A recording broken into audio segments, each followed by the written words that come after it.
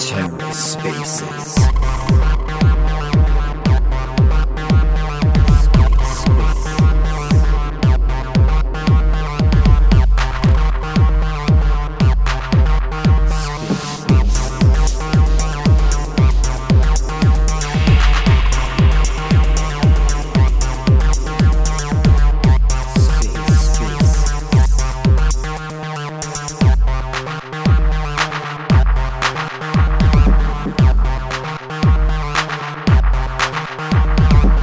Hello and welcome to The Ether. Today is Monday, June 27th, 2022.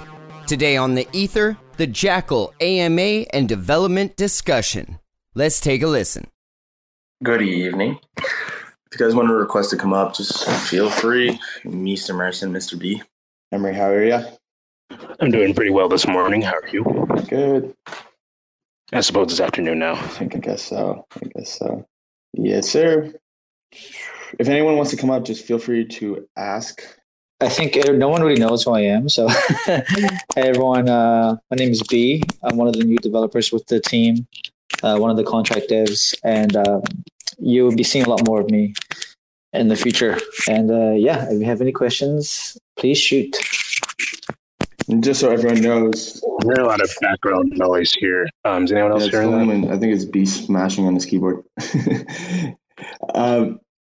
We also have Nick Winter, who is our lead economist. We also have Marcin, who is the co-founder. It's Patrick right now speaking through Jackal. Can you guys hear me at all? Yes, sir. Perfect. So I guess it would be a good time to kind of share what's happening right now. We're scaling up the team. We have a target. We're hopefully looking to launch in early August. We're also going to be at the Blockchain Futures Conference in Toronto. If we have any Canadians listening right now and want to stop by, we also have a promo code for that if anyone wants. I think it's 25% off if I remember correctly. Other than that, anyone feel free to come up. What's up, Marty? How you doing down there? Other than that, just feel free to ask any questions. Where we are right now, kind of in development. Marcy, if you want to give a development update of kind of what's going on, what we're trying to finalize as we continue on this journey to create self-custodial data storage. Yeah, I mean, as far as the front end goes, I mean, we've showed off at the conference in Austin our new front end, and we're picking away at that, making sure everything that was working in our alpha testing is brought up to speed on our new interface, as well as bringing stuff that has been done on the contract forever but has never seen an interface yet. We're bringing that to the front end so that at any point, all of our features are available from the front end. And then from the back end of things, we are making really good strides with integrating our cold storage layer into our nodes, making sure that all the communication between them is as seamless as possible, as well as our chain development to make sure that all of our miners are incentivized. That is coming along very, very nicely. We're at a stage right now where we are handling all of our payment gateways. So something that's really interesting is you'll be able to pay with a bunch of IBC tokens. Right at the beginning, we're just accepting Jackal. I think it was USDC, as well as Atom. So we're hoping to give a little bit of utility back to the Cosmos Hub. And all that will be done through our relayers that we're going to be setting up on the actual blockchain. And you'll be able to pay with those. And we've got a really good system to avoid oracles because of all the oracle hacks that have been happening. So we can keep things at a really nice constant price for you guys. So you're not playing with all these speculative numbers. In 1 week you're paying $10, the next week you're paying $20 just because the token doubled. So yeah, if you guys have any questions, of course, please let us know. And I'd be happy to answer any more technical questions. Yeah, I definitely, there's a little bit of a setback because we were planning on taking USD as payment originally. Emery, if you want to kind of talk of how we're looking to integrate that a little bit differently now. We started, the initial plan was to take UST as payment as a stable, but I believe we're moving to USDC now, which is going to be a little bit of a change, but I don't think it's too much of a setback at this time. It really shouldn't be. Liquidity that is there in the IBC for USDC, I think is sufficient. So we really shouldn't run into any snags taking that stable coin and seeing that it's rather collateralized. I wouldn't feel any issues with taking it from the IBC nor the actual protocol itself. Hey, Marty, what's going on, man? Hey, guys. Congratulations on the big promotion to Secret Network Biz Dev all of a sudden. That was awesome. Hey, thank you. I really, really appreciate that. I hope to provide some real value to the ecosystem and help it along. I was curious, is the audit, are the audits all done? Because I know that was something you guys were dealing with like last time you gave updates. Did that all went well and set? Yeah, so audits won't be done until we finish. So like they've kind of started to kind of scope the whole situation, but until we have the entire chain done and all the modules completed, we don't want to do a second audit before launch. So we're kind of slow rolling that until everything is up and ready to go. So we're looking at a launch date, a soft launch date. We're hoping, fingers crossed, around August 7th. But that's also pending how quickly they can get that audit back to us. Okay, awesome. Yeah, I guess that makes sense. I didn't even think about needing the blockchain to be completely done. I've heard like the audits can be a real pain to get them when you want them to. Do you guys like worry about that too much, or? I don't think it should be as much of a problem now. I've actually noticed the costs of audits have gone down since the explosion of all of us being down bad all of a sudden.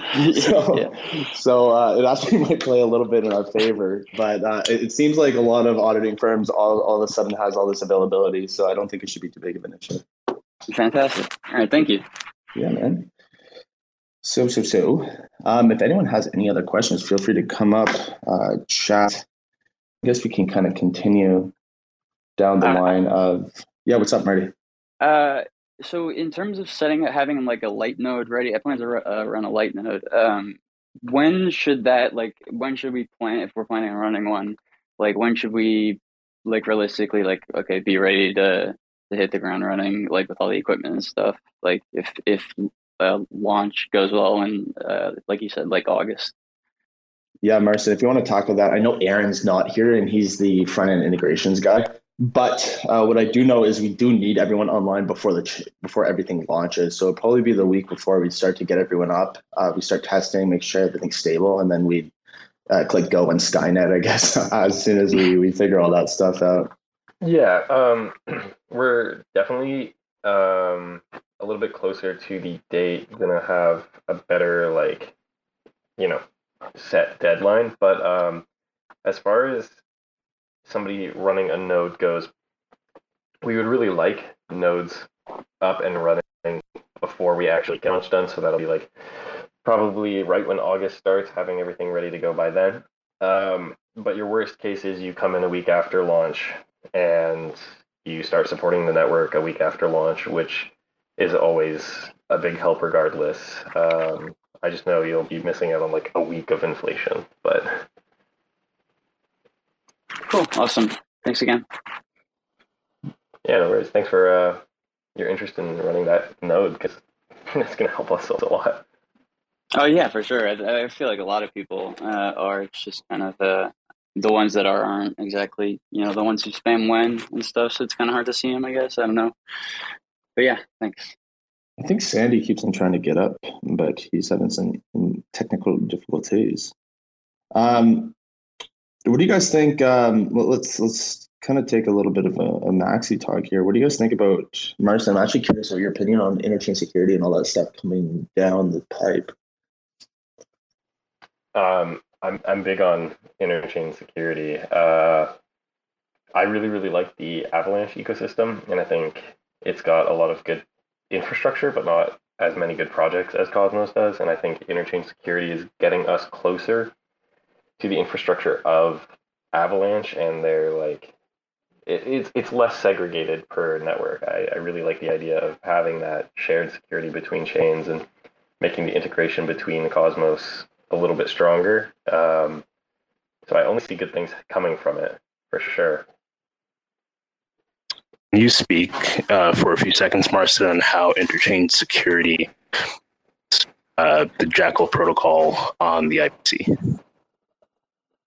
Yeah, so something that's really, really nice about the Jackal chain is because it's mostly standard Cosmos chain. We've made a few custom modules and everything, but there's nothing in it that will absolutely destroy the way that the Tendermint process is running.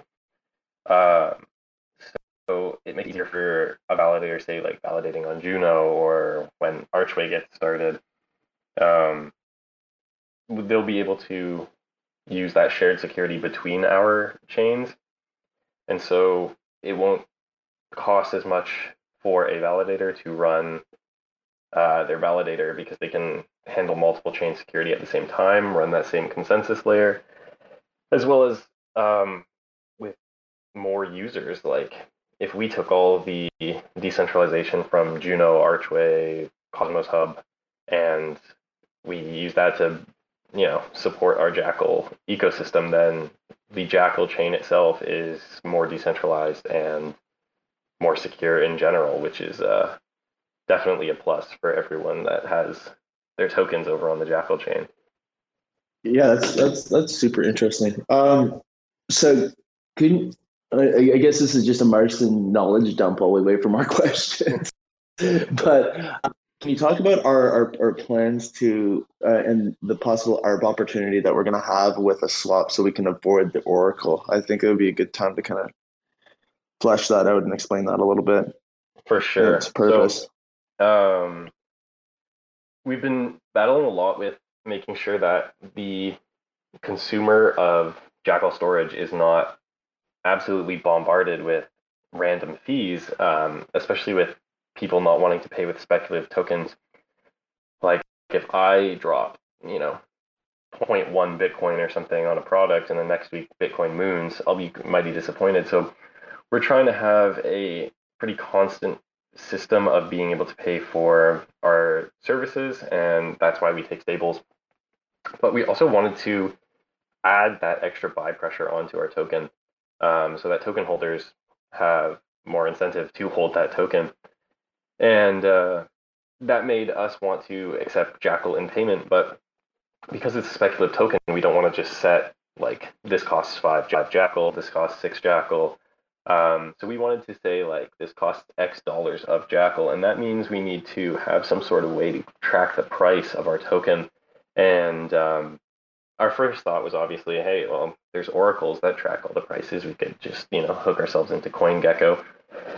But I don't know how many of you follow Rect News, but pretty much every single time an AMM or swap or anything is attacked, it's either through oracles or through some sort of busted lending system. And so we're trying to avoid both of those things. And our idea is to create a swap that allows us to swap between Jackal and whatever payment option we're accepting. So our first two are a Jackal to Atom swap and a Jackal to USDC swap. We've been going back and forth on a few different ways of doing this, but our main idea is that at any given point, if we provide this arbitrage opportunity for people to get maybe a better deal on USDC by swapping Jackal across Osmosis and our chain, then eventually they will level out to be even with pools like Osmosis, which gives us a very, very accurate price reading for our token as well as the price of Atom, which lets us accept them as payment without needing to deal with any downtime on oracles or any issues with IBC communication through Osmosis. So we can guarantee that we have a really robust system to accept all the payment options we want. And this isn't going to be like a fully fledged Osmosis competitor by any means, but it is going to be a way that we can provide a couple extra arbitrage opportunities for the the degen crypto traders, as well as make a really secure way to track price for people that just want an easy onboarding process of X dollars coming out of their account. It's super spicy arb opportunity, basically. And if you liquidity provide, you of course do get pretty much all the swap fees from our chain, since we're not trying to make any money off of our swap, since it's just to build a system so that we can swap. Like, we need an accurate swap on our chain, and so we're kind of just opening that up as a place where you can go and put some liquidity and, you know, go nuts with it without having to deal with any sort of external rewards or anything that can be up and down. It's a pretty cut and dry system that we'll have more information about. So go nuts when we get that. Thank you for that. Just to sum up a few points, we, as Martin said, will be considering that Atom payment for the Jackal product. One reason we chose Atom is because we are heavily embedded in the IBC, and we want to show that. And I don't know of any better way of showing that than taking payment in the native token of the IBC. So Atom is really important to us in the IBC, and we want to make sure that we show support for the protocols that we're on. So that Atom, Jackal, and UST will be at first the three primary ways to pay for the Jackal product. Yeah, another cool thing, and everyone's probably asking the value capture for the secret network as well. So how do we wrap privacy while being in the IBC? So essentially our entire smart contract leveraging the file trees and permissions and all of those wonderful things that will make this system awesome. Currently that sits on the secret network. So when you use Jackal, you will still need secret for gas. I guess that's probably a question that Marty's going to ask next. But yeah, no, we're excited for building this product. We're excited for everything is going. And Marty, do you have a question?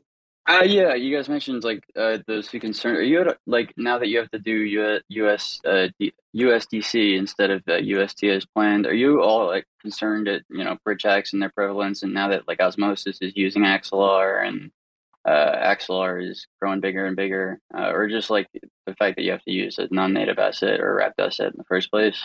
Are you all worried about that, or maybe if like DYDX is actually going to get Circle to make native USDC on the Cosmos?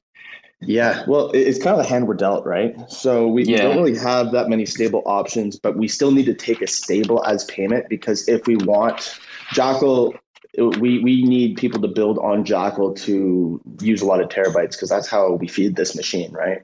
But when you're looking to start a business on another chain and kind of build out that application layer on top of Jackal that's leveraging it for storage, you need a stable to make informed business decisions. And that was kind of the big reason why we want to take a stable as payment for people that are looking to be white labelers or Web 2.5 bridges, or build things like applications. It could be altered using email. It could be all kinds of different use cases that are on the chain. Or even if you own an NFT marketplace and you want to figure out, okay, how much is it going to cost me every month for storage? Because that's a similar situation that you get from using like an Amazon, Microsoft, Alibaba Cloud, those usual suspects there. The other thing, when we start to talk about trying to be like the goal of Jackal is to onboard people into blockchain, right? And we think a great way for that is integrations with workplaces for using Jackal as a storage layer to leverage the higher security posture, the digital privacy posture, also the price point, right? And kind of when you look back through history of mass adoption into technology, it almost always starts in the workplace if you look at it that way. Like let's take it all the way back to computers, right? Computers, there were these massive machines that were super expensive, and you started using it at work, and then you're like, hey, this is actually cool. Maybe I want to use it at home. So we see that as a really great onboarding experience for our protocol in general. And also making great partners that are going to kind of be a little bit more compliant, act as that Web 2.5 bridge for us. They really need a stable payment option so that they can maintain make informed business decisions basically there, and also kind of provide an experience which is almost white gloved to these businesses that are not really comfortable with crypto. So we're kind of working out ways for getting kind of mass amount of people onto the protocol where it's almost they wouldn't even realize they're using a blockchain product at all. Right, and I imagine you want the stable that is least likely to get smacked down by the regulation bat. So it's like USDC, or I guess like, I don't know, Gemini USDC, DC or something like that. So like you wouldn't even consider Tether or something like that, right? We would consider Tether if there was a lot of liquidity with Tether, right? So we'll take anything that we have an option for. But right now, the most liquidity right now in IBC is USDC, for better or for worse. But I'm curious, like I guess we're Canadian. A lot of us are Canadians. I know Emery and Aaron are both in the United States. But I'm curious what's going to happen in September when your election cycle comes around, and see how that works. Because if stable, I think they're going to start with stables. I truly believe that. And if you start with stables, if they make it into a money market, and then it can be a competitive kind of marketplace for stable currencies, and if it acts as a money market, we could see a ton of liquidity arrive overnight because it's just better tech stack for international payments. I know trying to get stuff, even a lot of my guys take stables as payment, particularly when we're across borders as well, right? It's interesting to see how that's going to work, but anything that has liquidity, and if people want to pay in it, we're going to do our best to make sure that we can accept it as payment 100%. Okay, awesome. So you're not really, I mean, you are waiting to see obviously what happens with the elections and regulation, of course, but you're not willing to just play it safe to, just like USDC or that kind of thing. Yeah, it's at the end of the day, it's a liquidity fight, right? And if it has more liquidity, we're willing to take it. And if people want to, if you have any suggestions of other things you'd want to pay in, we'd totally be open to it. And if we see a lot of liquidity coming that way, we'd add it to the swap function, and then that way we can use it as, instead of leveraging an Oracle. It's the reason why we're going this route, because technically we could use an Oracle and take all kinds of things as payment. It's a little bit more technically intensive to integrate all kinds of different swaps in, because every time we want to take a new payment option, we have to integrate it into the swap. But we would rather stay on the side of caution and security for the protocol as a whole. So 100%, it would just be a little bit slower of an onboarding process. But if you want to pay with it, we'll definitely take it. Yeah, and I imagine like the corporations and enterprises, they'd much rather just pay with a stable, just so they're not left like some like grant requests or the UST like builders who like got left with their treasuries being worth cents because they took it in like Luna or whatever, or secret grants, and secret's all of a sudden worth nothing, and all of a sudden your grant proposal is worth not enough. So I imagine like enterprises just would go for the stables pretty much 100% of the time. Absolutely. It's like trying to pay for a product with stock options, basically, right? You're like, okay, here's all this, here's this equity, and I'm going to pay you this much Google for this much storage. So like, okay, I guess so. But we're willing to take, we want to take Atom 100%. We also want to take Jackal as a native payment if we want to, but they're more speculative assets that people want to invest in, kind of hold rather than use as a medium of payment for things usually. Okay, cool. I'm going to shut up for a little bit, see if anybody else has a question. Yeah, if anyone wants to come up and chat, ask any questions, feel free. In the meantime, Aaron, what do you want to talk about? Just throw you on the spot. Oh, I don't know. I feel like an idiot, though. It took me 3 tries to get into this space with the right log. Whoops. I don't know. I'm just really looking forward to getting projects out the door and getting these integrations set up, because once we get the information along the lines of how to start integrating your own personal projects into the Jackal ecosystem using our SDK, I'm anticipating it's going to be a little bit of a slow start, because it's going to be fairly technical. It's not going to be just drag and drop and call it good, but there is definitely going to be a fairly easy onboarding process, I feel, where people will be able to just jump in, add the SDK to their project, get a little bit of a feel for it, and then start building using, Jackal storage as their back end. So I'm really excited to see what kind of exciting things our Populace create as we go along here. That's probably what's got me the most excited. Other than that, it's mostly just a bunch of getting all the pieces to work and everything to talk nicely to each other. Yeah, speaking of integrations, I know in early days, we haven't really touched on this again. Abilities to like call contracts, smart contracts, having their own account. I know we're probably not there yet, but is that something that's still possible, Marston? Aaron as well, if you want to answer. Oh yeah, for sure. Yeah, that's doable. Because we're integrated with the secret network for all of our file tree structure. If you build a smart contract on the secret network, you can make your smart contract have its own Jackal account, which is really cool. And secondly, you can control all of the file tree structure from the smart contract as well. So giving somebody the access to view a file can be done through your own smart contract, which makes it really cool for like NFT applications, where if somebody buys an NFT, they can suddenly now have access to view the file through Jackal instead of before, which is like if you buy an NFT, you're given the link to the NFT. Even if you have a secret NFT, you still get that public link. And then when you sell that NFT, you can just kind of hold on to that link and never get rid of that link as long as you've copied it down and always be able to see it. Of course, you can save that image, but if it's something like a access to stream a video or music, it might be a little bit harder to save that file on an integrated device like a phone. So this way you can actually have control over what people are seeing through those links, which is a really interesting application. Would that be through Filecoin encryption that you guys are doing to the hot layer, or a different? It would be through our actual Jackal hot storage layer. Yeah, that'd be through the Jackal layer. That Filecoin also encrypts it, but that's a totally separate discussion. Gotcha. When I know I just got the noti from Asaf talking about CW1 update. When Secret Network starts to onboard to these are just questions that are coming to my brain as it's hilarious right now. If anyone has questions, feel free to come up as well. But when they upgrade to CW1, does that make anything? Is there an ability for us to do any more cool stuff cross chain with that contract on the Secret Network? Yeah, or is that just for tokens? You can send all kinds of arbitrary data packets across chains.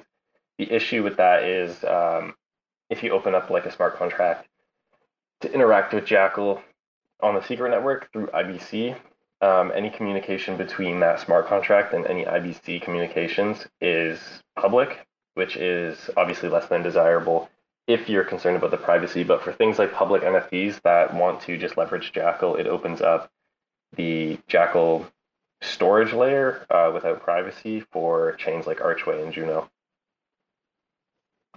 Interesting. Aaron, I know you had a development last week. I can't remember whether it was something about music or it might have been streaming or video. What was it? It was something that was really cool that you ended up posting in our Discord. Oh yeah, so it was just kind of a brainwave that I had as I was working on items. I realized that like our system doesn't do dynamic data in the sense of like a Twitch stream or something like that, where data is coming in and out at more or less the same pace. The system's not designed for that fundamentally, but something along the lines of say YouTube or Spotify or something like that, where it's static assets that are being served over and over.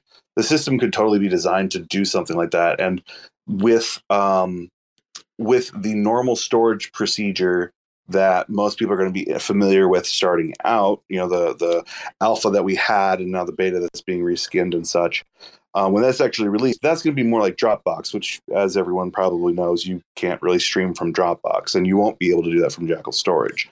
But using the Shepherd Gateway that we've been working on, you will be able to create web pages that connect in the background to these different assets and load them in a manner that allows them to be streamed more or less instantaneously.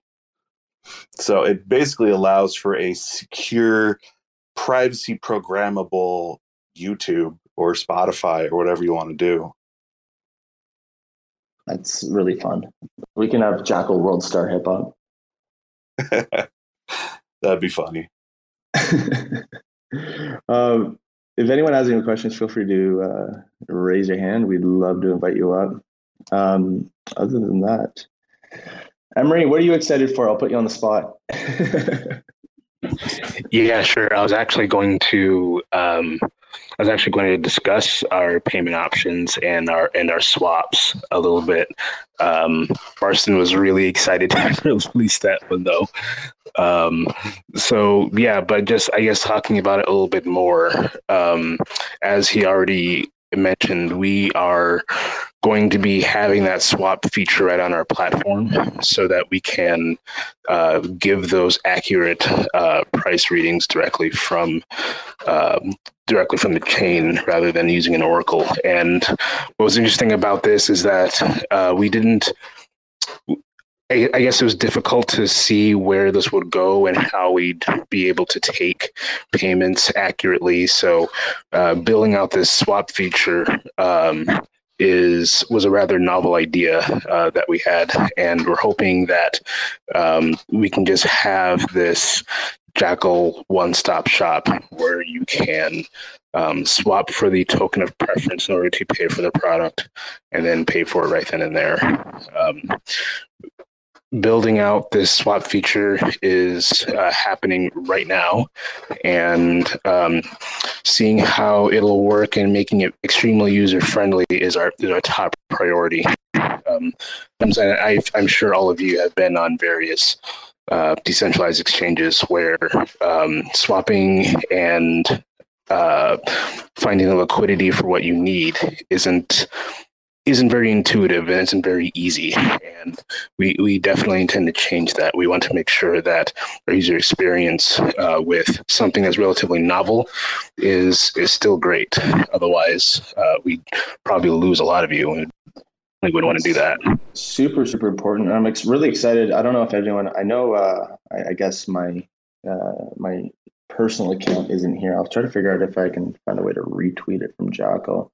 But one of the really cool things about the dashboard is how creative we can get with it and all the different things that you're going to be able to do for it maybe 3 years down the line. We're really excited for just integrations and also giving value capture for other projects where you can kind of have a great way to explore the cosmos. I know, Aaron, you were unmuting yourself. What are you thinking, dude? Oh, I just realized my mic was still on from when I was talking. No, it's not. Yeah, so if anyone has any other questions, feel free to come on up. One of the really cool things about Jackal that I've been thinking about recently with all the craziness that's going on in the world with the Myanmar military coup and things like this whole Ukraine situation. We had a really cool chat last week with a school that was trying to figure out a secure way to get evidence out of different locations. And the cool thing about that is we started trying to build an evidence tool originally once upon a time. But I'm just really happy that this is a great way to have a really high security posture when sharing permissions for data. And Marissa, when we want to change read and write permissions, can we change the custody of the file, or how does that work with the different read and write permissions? So, for example, if you buy an NFT off a marketplace, or you're trying to transfer a piece of digital evidence, can the smart contract revoke their own permissions to that file, or how would that work? Can you like swap? Is there a way that we can figure out to swap who's actually for the storage once it's transferred, unless it's a business that wants to maintain paying for it or something along those lines? Yeah. So actually, behind the scenes, what we have going on is if you transfer ownership to somebody, it basically like unlocks it for both of you for like a split second, copies everything to the other person's account, deletes it off your account, and then they've got it saved on their account. But it makes sure that all the metadata that went with it is coming over. We have the option to strip all metadata when it comes to that read and write permissions. Go back to like the default, nobody can read it, nobody can write it except the owner.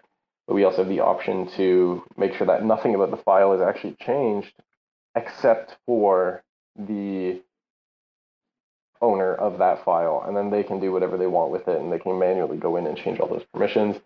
But it's kind of like a two-step process that happens on our back end that the user won't even see. It just looks like you moved the file's owner over, and the file's still in the same spot on our hot storage layer. So it's the file. Nothing about it's changed, but just the metadata on the secret network contract is updated. That's super cool. Super cool. If anyone has any questions, feel free to, if you have a moment of courage, feel free to request. We'll bring you up if you have any specific questions that you're thinking in the back of your mind right now. I'm sure other people have those questions as well. Yeah, Marty, what's up? Hey, so one of my when I first looked at the Jackal, like got me really excited was the DAO and just the short thing you guys have on Notional. It says that it'll start going underway once the Hot Storage Foundation is created. Can like when is that like once you guys are fully kind of done with the rollout and got your feet on the ground, and then you're gonna start instituting some of those? So that's a really good question that you ask right now, because we're actually really digging deep into governance and what we think is good and what we think is not so good. We're looking at different ideas of how we can make governance on chain 1% better, because right now in its infancy, it's kind of a wild west situation we find ourselves in right now. Especially in delegated proof of stake, man. Yeah, absolutely, and it makes a lot of sense just the way it's programmed, and it's for currently, like, we look at governance as a minimal viable product right now, but how can we make it 1% better, or even do experiments, because we're going to have a lot to learn, obviously, as we continue down this road. But let's try to see if we can try something. In its infancy, when we launch, from my understanding, Marcin, correct me if I'm wrong, but it's going to be traditional proof of stake governance, but we're looking to try to figure out if we can build out the governance module a little bit. And we're looking at different ideas. Take some stuff from projects like Optimism, take some stuff from all kinds of other projects to figure out if we can make an experiment to just figure out, hey, does this work? Does it not work? Are you guys talking moving away from tokenized governance a little bit? No, not necessarily. So we were thinking of trying to figure out a way, because right now, and this is an idea that we're working on, and this is an open conversation and nothing is set in stone. Of course, yeah. But we're looking at ideas around trying to create a republic in a sense, and where you have all the proposals would go to, this is just a thought experiment, so no one take my word for this, because this may change on a dime. But imagine a situation where all the proposals go through all the token holders, and you come up with the proposals, and that is great. And then try to figure out if we can have 6-month term elections for 7 or 9 individuals. That would be odd numbers for voting, and try to figure out if we can create maybe, I want to say, constitution or just like a basic values that we like, and have to have a unanimous decision that proposal that is coming through goes for or goes against the constitution, and it would have to be unanimous, right? And just ideas along that, where there's some base principles that we are truly believe in. We like blockchain immutability. We also think that it's wrong to reverse transactions or take people's assets and kind of the things that make blockchain great compared to the legacy markets that we're used to, right? And we're looking at trying to come up, and it will probably be a community run initiative to try to figure out, hey, what are the key principles? And maybe one sentence, something easy enough for everyone to understand, not too complicated at all. But what are the 3 things that we think are really important? And how can we make sure that all the proposals that go through are not malicious against our core principles as a protocol? And it's an experiment. It may work, it may not work, but it's just a thought at this moment. And we're starting to put more thought into governance as we continue to get the project out. But in its infancy, it's going to be a traditional Cosmos chain where you'd be voting through Kepler. Okay, so like that, like the floating ideas kind of thing, it'd be a little bit maybe like a ENS delegate, or like if you're familiar, EPNS, where it's kind of like they're like called rock stars or something similar, where they're basically like recognized for their contributions or something they did, like onboarded or whatever, and then they're put up for a vote, or and then you could delegate your ENS voting power to them instead, and they're kind of like those curators. No, not necessarily. We still think that it is great to have like community run proposals, but you would still vote and pass a proposal. But once the proposal is passed, we want to see it kind of go to this group of 7 or 9 individuals that are elected by the token holder. So it's still token governance, but it would be a little bit more of a republic. It's really just an idea at this moment. Yeah. But we're looking at like just what are the core principles, and what do we think are important? Things like no one can take away your tokens. No one can censor your ability to store, transact. No one can stop you from trading or storing at any time. Things along those lines, reversing transactions, property rights so that your assets are your assets. It's just ideas like that where we'd say, hey, what if we create this very, very basic charter that is a fail safe for governance when a Prop 16 or something. Yeah, well, situations like that where we think we're really I particularly, I can't speak for the whole team, and this is going to be a conversation moving forward. But if you have any ideas, feel free to. It would be cool to kind of get some ideas floating around in the Discord of how can we try to figure out a way to make this 1% better? Because when you kind of have rule of the mob, it's really short-sighted in a sense, and it's also kind of you're trying to maximize your bags in the short term rather than the long-term success of the protocol as a whole. Mm-hmm. So it's just interesting ideas. It's all ideas at this moment. But if anyone else from the team wants to speak, I know we all have different opinions, and I haven't even ran this by any of the guys yet. This is still like really, really early. We just started thinking about this on the weekend. Yeah, and Prop 16 is a great example, but it's not the only example. If it was a one-off, I'd be less concerned. But when we see situations where people are buying votes and saying, I will airdrop only if you vote the way I want you to vote, or situations like with Solana where the development team just unilaterally decided something because they happen to have the most votes or could coerce the most votes. It's just situations like that that really concern us, and we don't really want to see that happen. So, that's kind of why we've been spitballing internally this Republic idea. But at the same time, we're big fans of decentralization. So it's really that tipping point of how much power do you concentrate versus how much do you give to the masses? Because people are inherently going to want to look out for themselves first, which makes sense. But sometimes looking out for yourself first is going to hurt yourself more in the long run. Just maybe you don't have all the information, maybe you don't care. It doesn't matter, but not everybody's going to have the same motivations, and we need a way to balance those motivations between people. So that's kind of the big goal here is to just find a way to kind of even out those sharp peaks of concern or alarm, and make sure that nothing extreme happens out of fear or out of desire. That's going to impact the long-term survivability of the project. And it's also when you're creating public goods like this and you want to incentivize teams to build, it would be a great way. And this is all thought experiments, by the way, everyone. But trying to figure out ways that how can we quantify impact to reward that team that is building that impact, right? Rather than kind of, well, like I have this idea, I'm going to go to chain. And with this idea, I'm going into chain, I'm going to copy the same proposal as the previous proposal of a dev team that was building something completely different. And I'm going to go for the same price. And you start to see scope creep, and you start to see creep in a lot of different DAOs, how everything is run up when you're building something that may not have equally as much impact compared to the last product that was. So we're trying to figure out ways that how can we make sure that incentives are aligned. We want to build a product that is open for all of us. And we want to figure out how can we figure out a way that impact equals profit. And it's going to be a lot. It's a work in progress. This is like really early days. We're in the 90s of Web3, if you want to compare it to the .com boom. Right?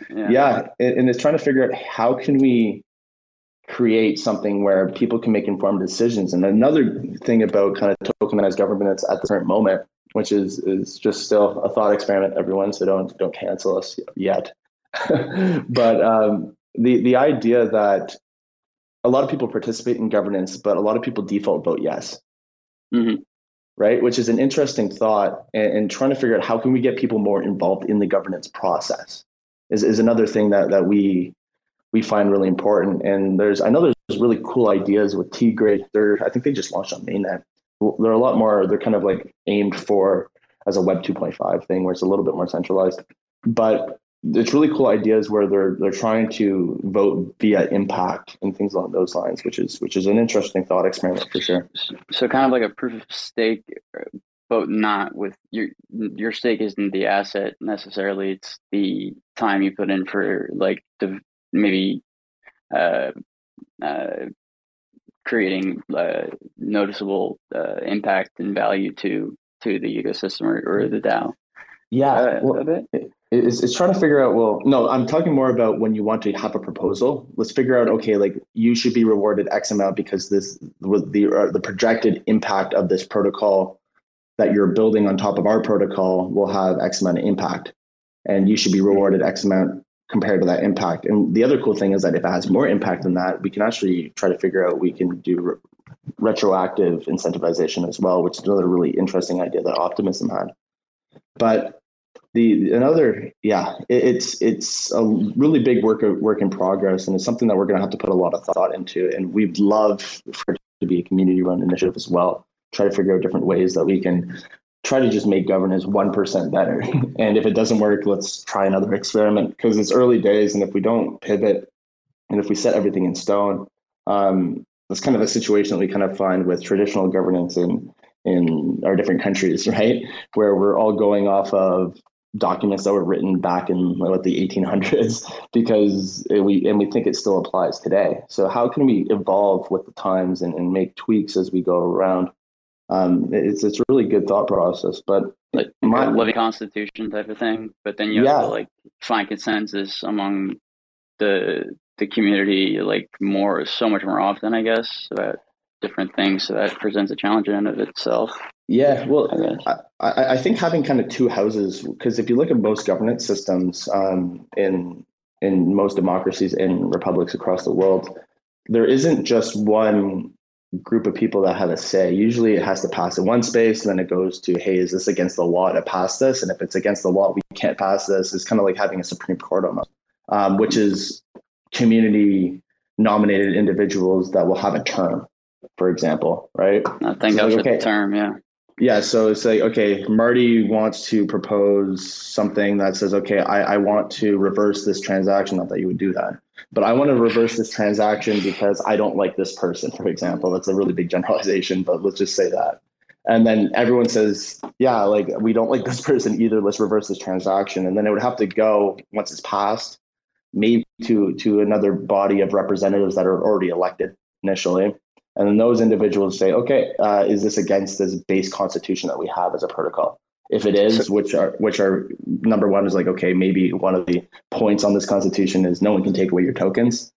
And then it would obviously not pass that. So then it would be batted down. Or if it's unanimously decided that this is important, that this has to occur, and all 7 or 9 individuals unanimously decide that, yes, we are going to pass this and we're going to amend the constitution for that.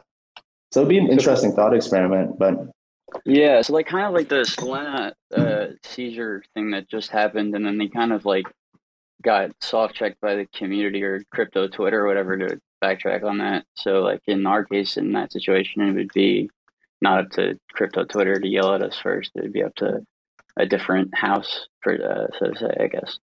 Yeah, well, it would be really interesting how that would occur, but it's also, we're all human, right? And it's trying to figure out, we're all going to disagree on all kinds of things, but how can we make this a smooth process, or even have a garbage collection function that, hey, maybe the idea isn't working anymore, so we should remove it from our governance. And it's just trying to do our best to, we're just trying to make governance better, really, right? And just how can we make this 1% better as we continue down this road of what is DAO governance in Web3? And if we make it worse, like we'll be the first people to put our hands up and say, hey, we made this absolutely terrible. Maybe we should go back. It's not another ohm fork or something like. Yeah, and that's the cool thing about building these things is everything's an experiment right now. But if anyone else has ideas, I know I'm just popped up. What's going on, Em? Hi, how's everyone doing? Good. How are you? I'm pretty good. I wanted to, so for example, if I have a business that handles or say files private information or sensitive data, does Jackal provide like building blocks or Lego blocks that allows me to quickly build this thing, or am I actually building a separate, a dApp on Jackal, the Jackal chain? No, you wouldn't have to build the dApp if you just want native storage. I'll let Aaron talk to this a little bit more. But the same way that you would integrate, we're trying to follow the Amazon S3 standard as closely as possible so you can have a similar experience. But Aaron, if you want to chat about that, this would be a good time. Yeah, sure. So as Patrick was kind of saying, then we're looking at having the drop-in SDK. I don't know what your development experience may or may not be, but we're looking to make this as user-friendly as possible so that, if you have a technological background, then you can do anything you want with it. But if you aren't super familiar with it and just kind of understand the basics, then it will kind of guide you through those initial connections to make you functional. And you may not be optimized, but you would be operational and able to use it. The additional thing to keep in mind is that we're looking at partnering with various organizations over time to create white label solutions.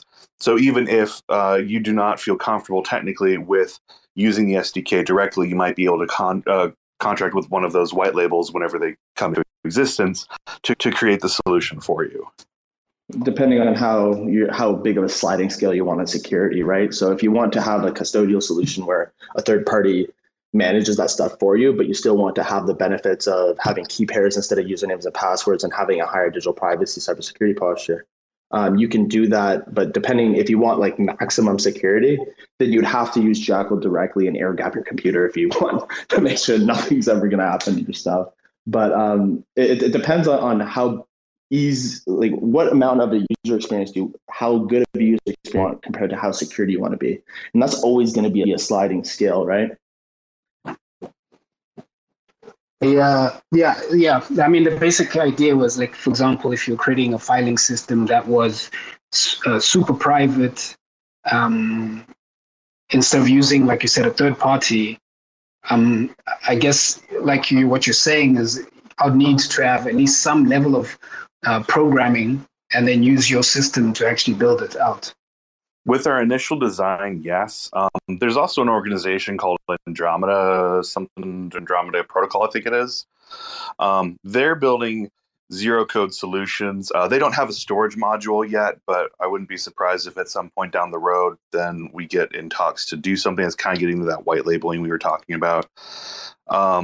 So like, some sort of solution along those lines may present itself down the road, but starting out, we wouldn't have anything like that. It would definitely require some degree of programming experience.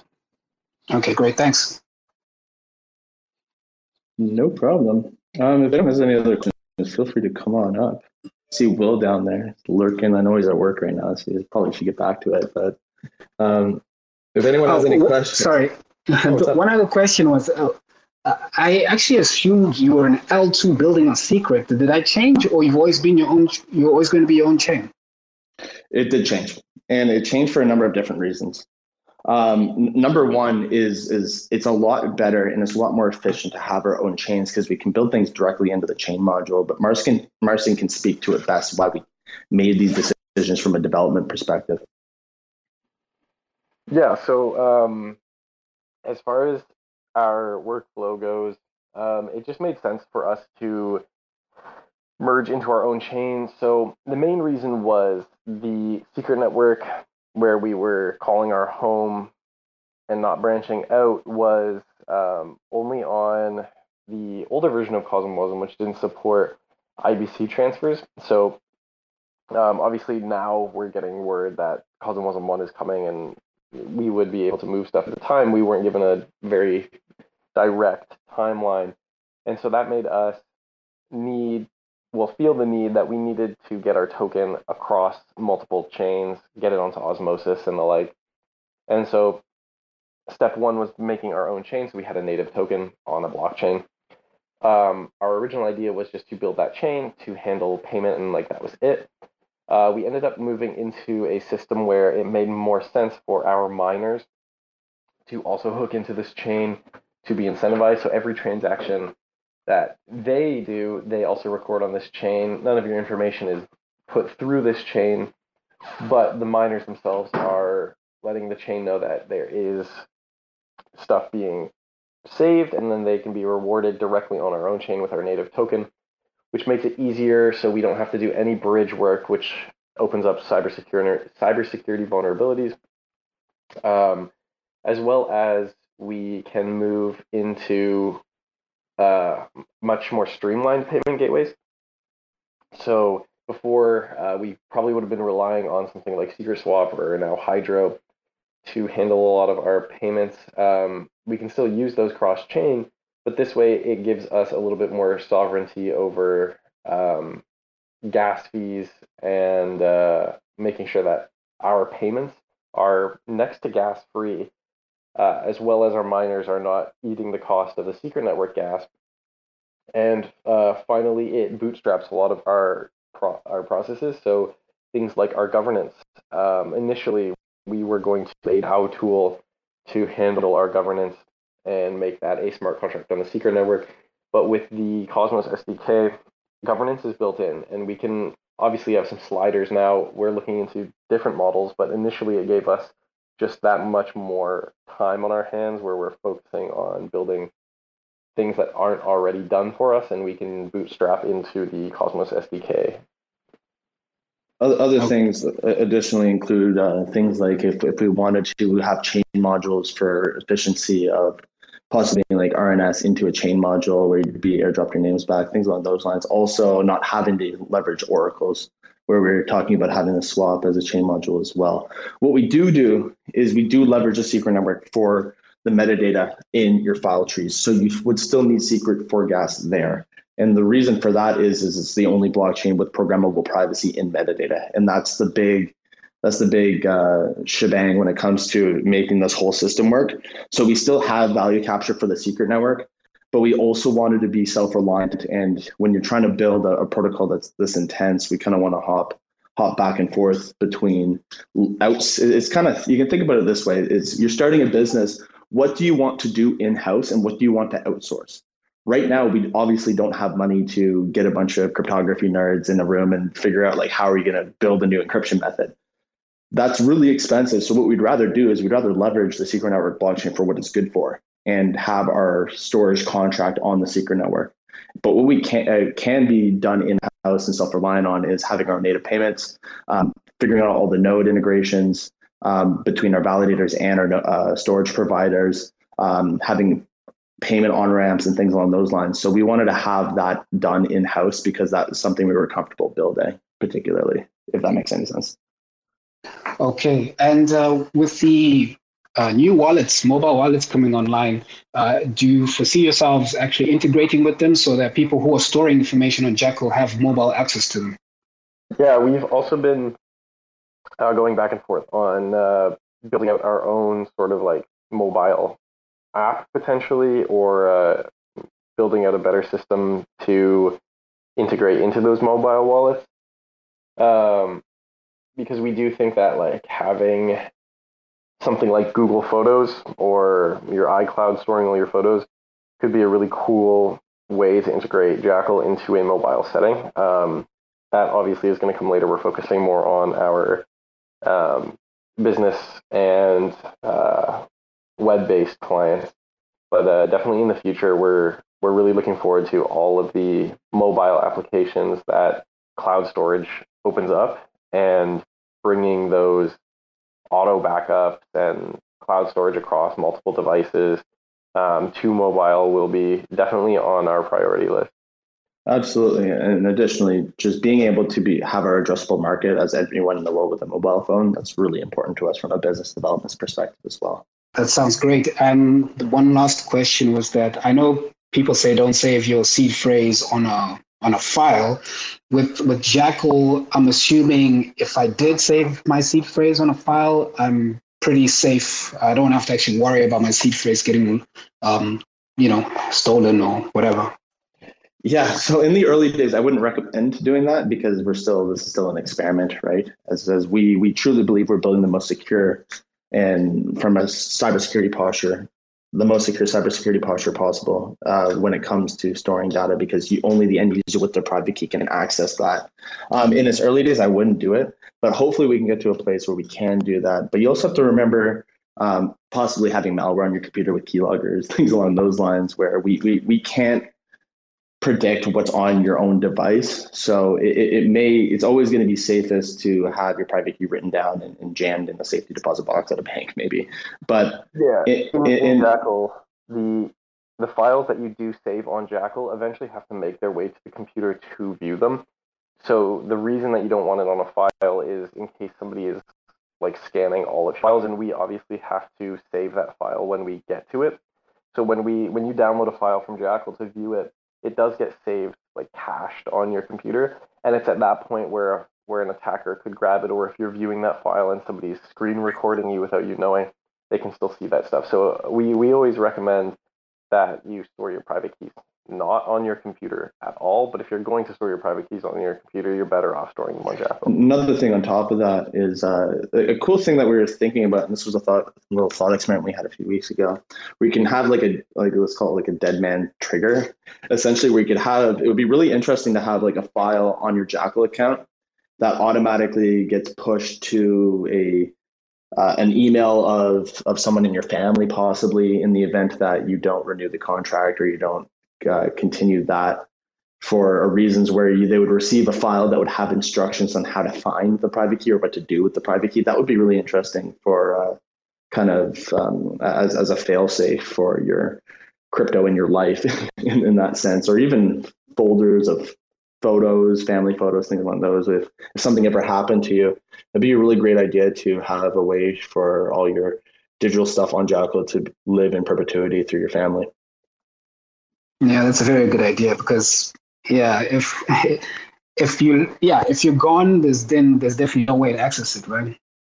Yeah, no, but unless they have access to your computer with your wallet and your seed phrase on it, then yes, they're locked out.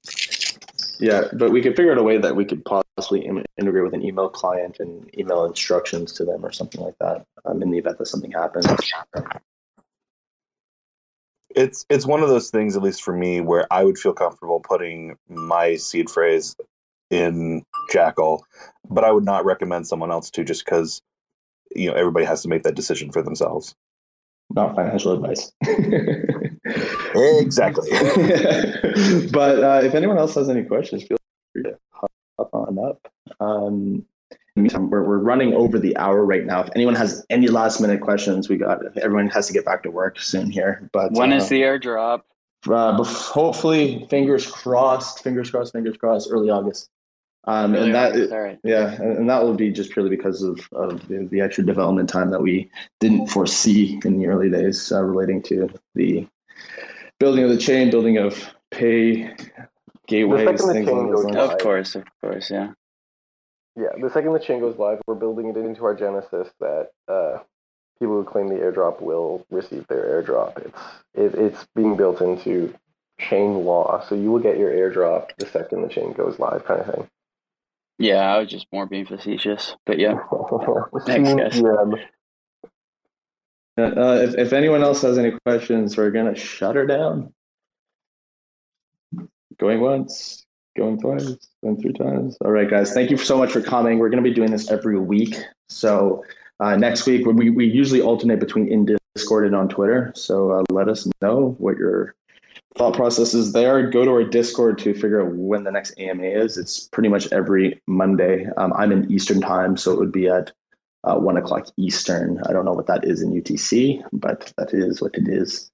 Thanks everyone for coming. Hopefully we'll see you next week as well. Thank you guys. Appreciate it. Thanks, guys. Thanks everyone. Thanks for checking out another episode of The Ether. That was the Jackal AMA and Dev discussion recorded on Monday, June 27th, 2022. For TerraSpaces.org, I'm Finn.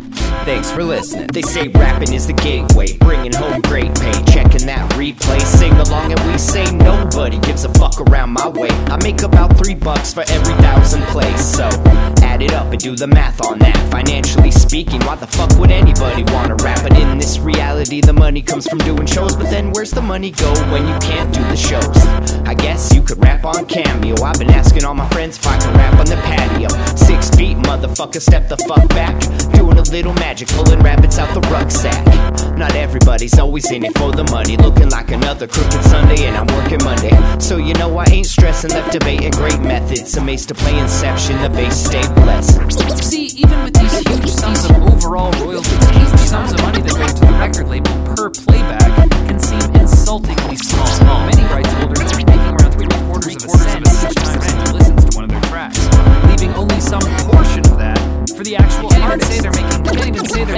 pennies per play.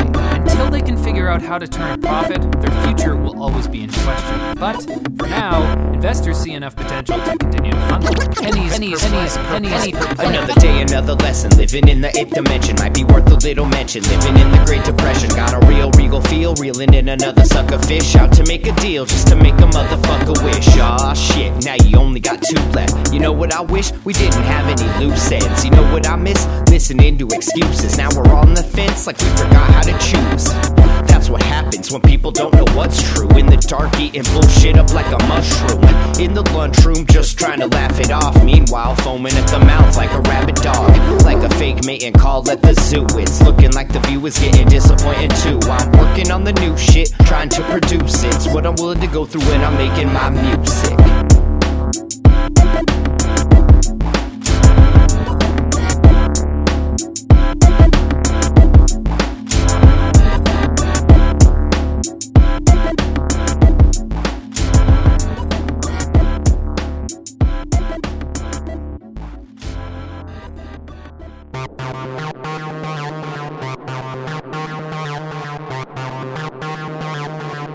TerraSpaces.